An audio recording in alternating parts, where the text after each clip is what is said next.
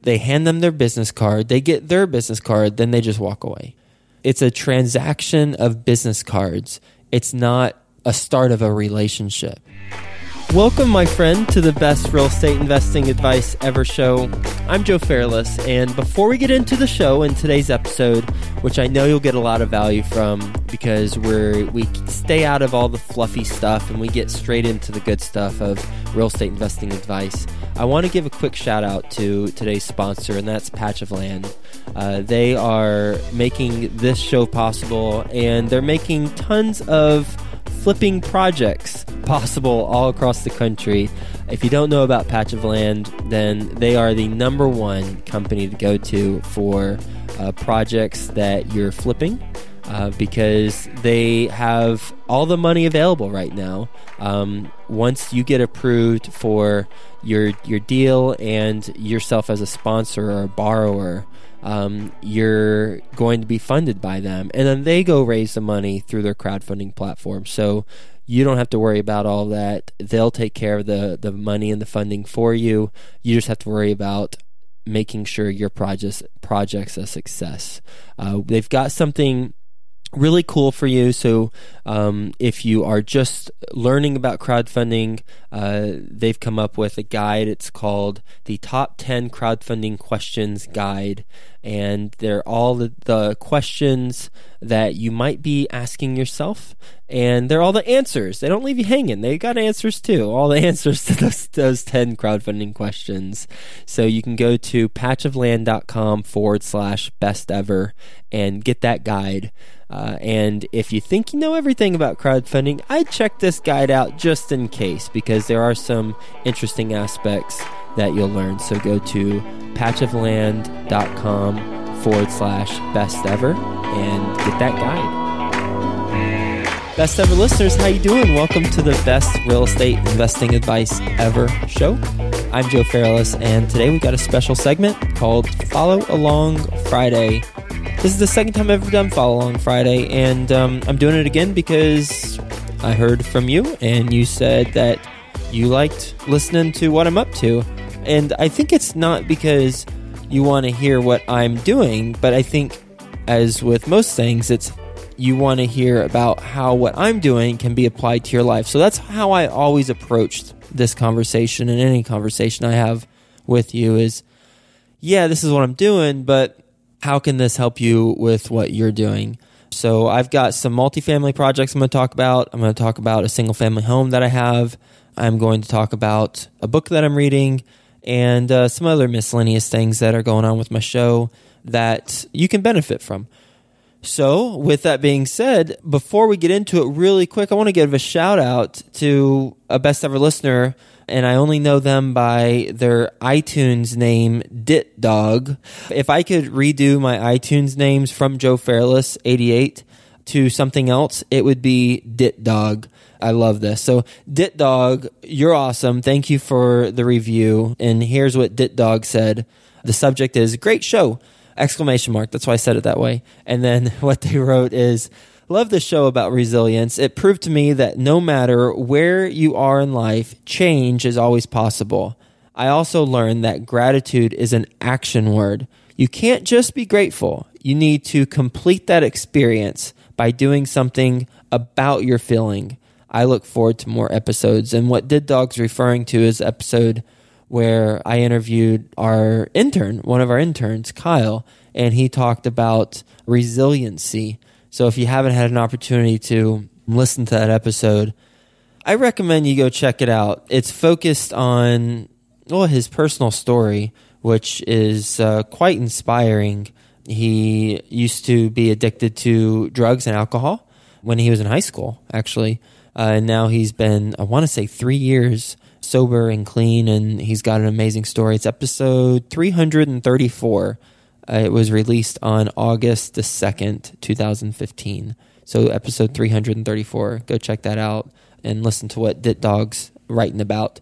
So now let's get into Follow Along Friday. And let me tell you what I'm up to. And I'm going to be, again, thinking through and talking through how this applies in your life.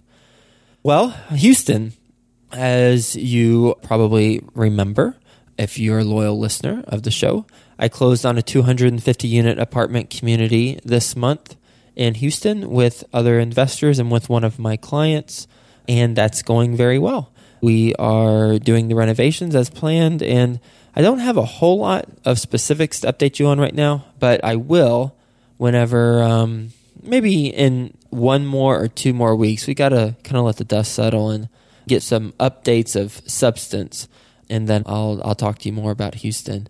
But I guess just know that that is going well. And I was on an interview recently, and they asked me, out of all the interviews you've done, what are some of the best pieces of advice that you've heard? And there's a lot of them. It's pretty darn impossible to list all of them. But I'd say one of them that's really resonated with me personally is that raising money is the top of the real estate mountain. Whenever you know how to raise money, you become a deal magnet, because get the money and the deals will follow. And that's what I've been applying in my career. And heck, I saw that happen firsthand with this past deal where one of my clients, him and his business partner, had been looking at opportunities, and they found one that they really liked, but they needed some money, more so than what they had planned on, because they hadn't planned on kind of this type of project, this large of a project. And then I helped them bring the money through people I know, and we closed on it, and we're all going to benefit. So if you're looking to scale your real estate business, then my goodness, I recommend learning how to raise money. And maybe you want to start with JV, joint ventures, and then kind of work your way up from joint ventures, or maybe do debt lending where you're basically lending and giving a fixed return versus equity where they get a share in the profits. But find a way to scale your business through leveraging other people's money and providing them value that they wouldn't be receiving otherwise in other areas of investing, especially with the stock market. Going so crazy right now. It's gone up and down over the last week, and it's more reason to start having conversations with people who have their money in the stock market and talking to them about investing in your opportunities. Really, really the best way to scale your business. The next best way, I'd say, is to put in systems so that you can remove yourself from the business. But first, I think you got to have your business in a place to implement systems, and that's where you're doing enough deals and you're reaching the threshold to get to that point. So that's what I closed on this month. Now I've also got my 168 unit in Cincinnati that is going well, and we put it on the market, I'd say 2 to 3 weeks ago, fielding offers, talking to my brokers, talking to interested buyers. And again, there's going to be more to come on that as things progress, and I'll keep you posted on it. I'm looking at a couple Cincinnati apartment communities of 150 unit plus, and with my business partner. And I actually visited those two communities. I was a prospective renter whenever I visited them, just to kind of see the inside. And heck, there's always a chance I could rent from them. If my purchase, I'm going to be buying a 2 to 4 unit probably in the next 6 months or something. But there's always a chance I could live in one of those properties that I'm looking at in the meantime. And what I do whenever I'm there is I want to know what the area looks like. So I drive around, I search for the McDonald's and see how old it is. I also look to see the Walmart and also the Chipotle, if there is one. That usually indicates progress and growth. I also want to learn how they treat the prospective resident and the condition of the property, how the units show, talk to them a little bit about how many apartments they have available to get the occupancy. And, the numbers can show a lot of different things, but I want to see it firsthand and validate some of the numbers from rent and what it costs to lease a washer dryer, but then also see the property firsthand and, more importantly, see the surrounding area. So I checked out 2 large apartment communities, and we're going back and forth asking questions with the representing broker, and I'll keep you posted if anything happens on those fronts. I attended my first Cincinnati meetup. This was, I guess it was my second, but it was, the first one I attended was about 2 years ago. So I attended my first one this year, And yeah, I enjoyed it. I hadn't really attended meetups before in New York. I would attend bigger pocket meetings where there are more networking events, but this was a RIA, so it was more structured, and it was interesting. It was all single family focused, which is what I expected, and I'm not focused on single families, but I was going just to make friends. I mean, I moved here from New York City about 2 months ago, and I wanted to just meet more people. And through my podcast and through Bigger Pockets, I already know some people, at least through those, but not really in person. So it was nice to meet some of them in person.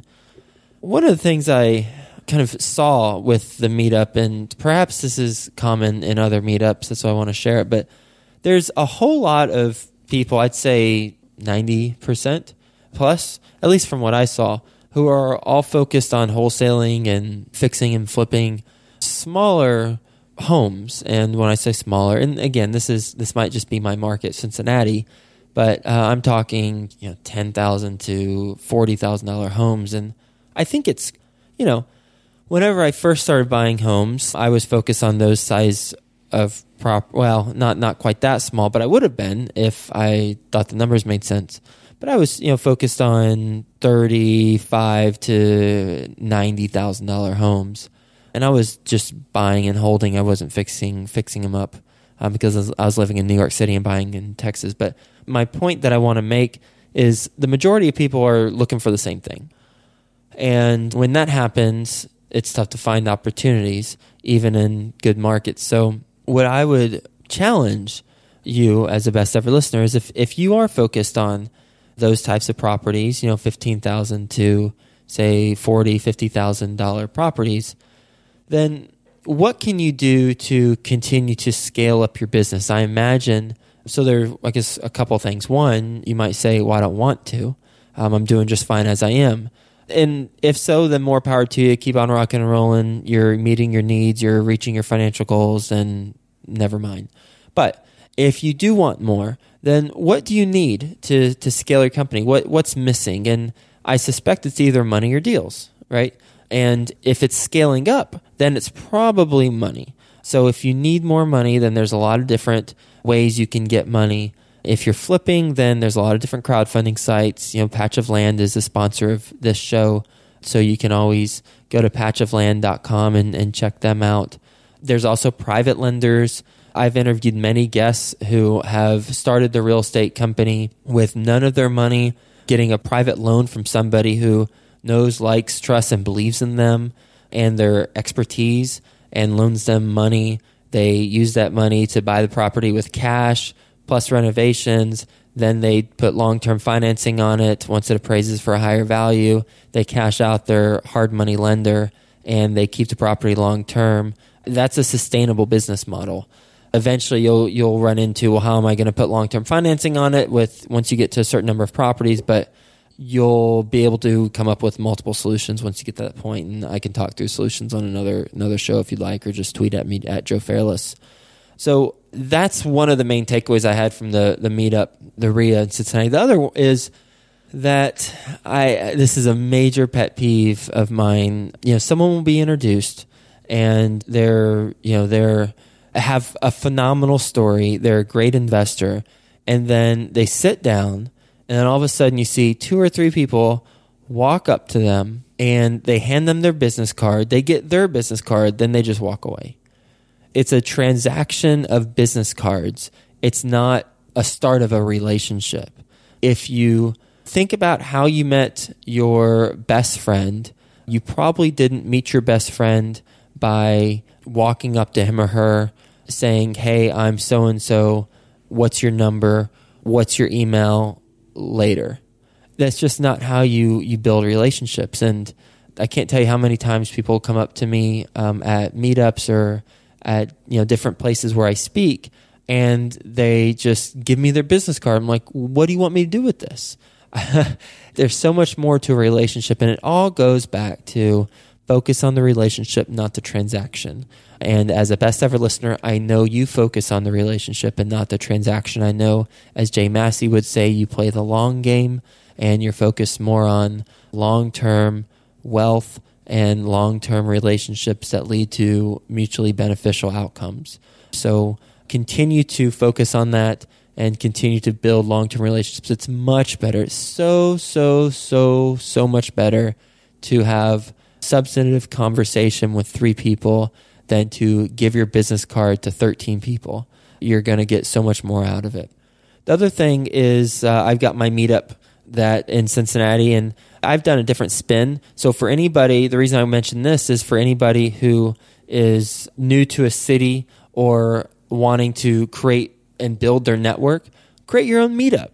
And one spin I did on my meetup is I'm making it a mastermind.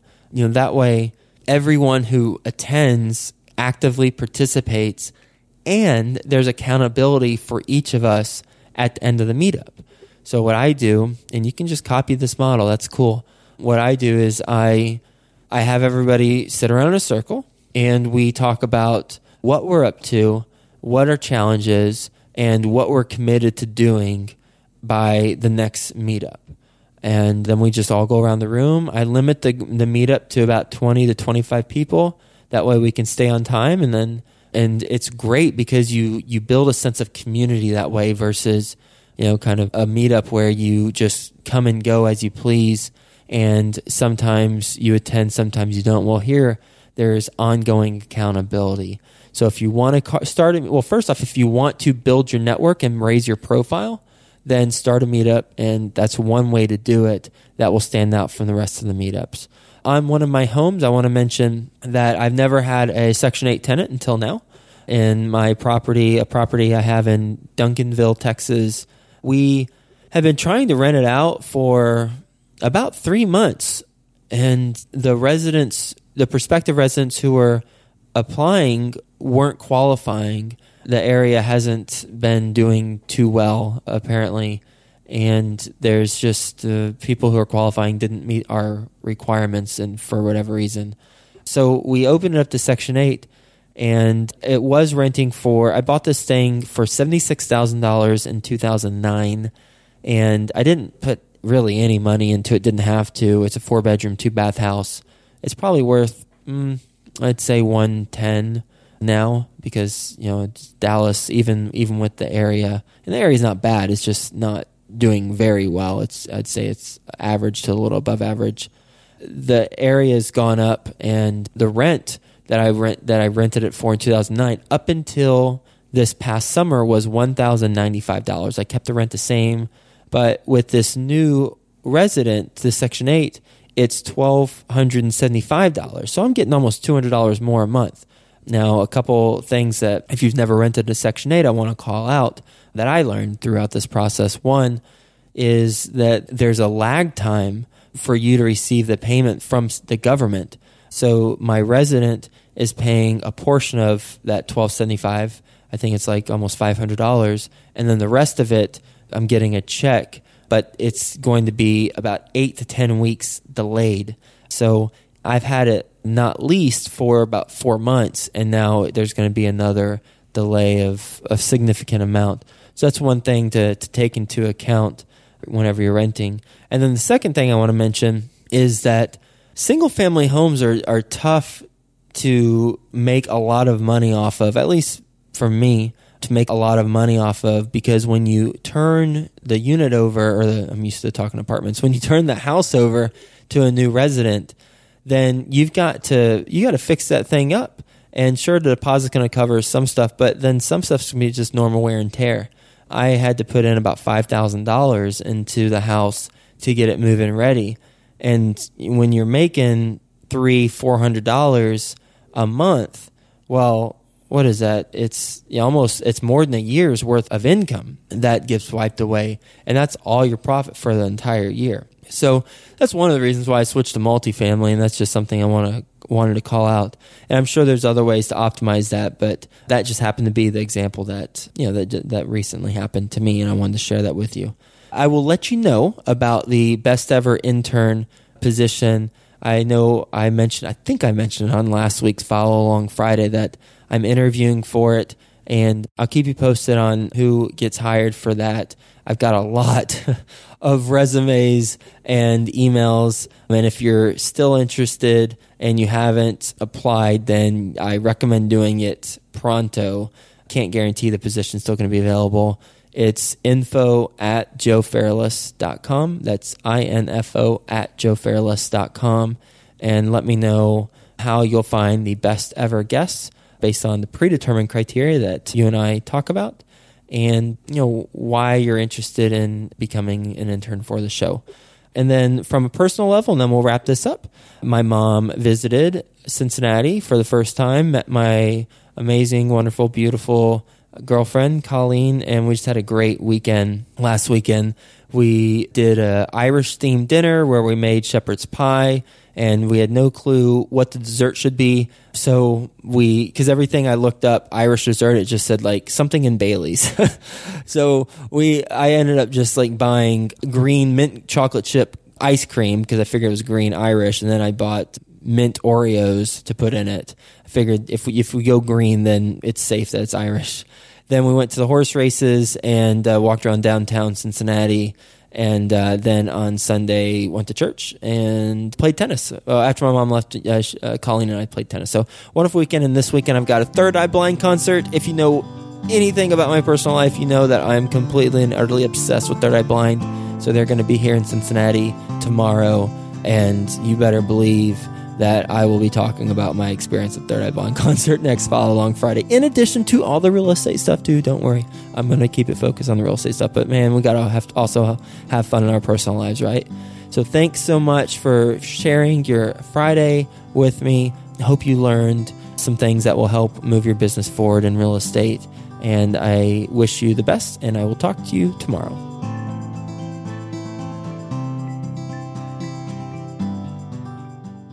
Crowdfunding. You've heard about it. Now it's time for you to learn about it.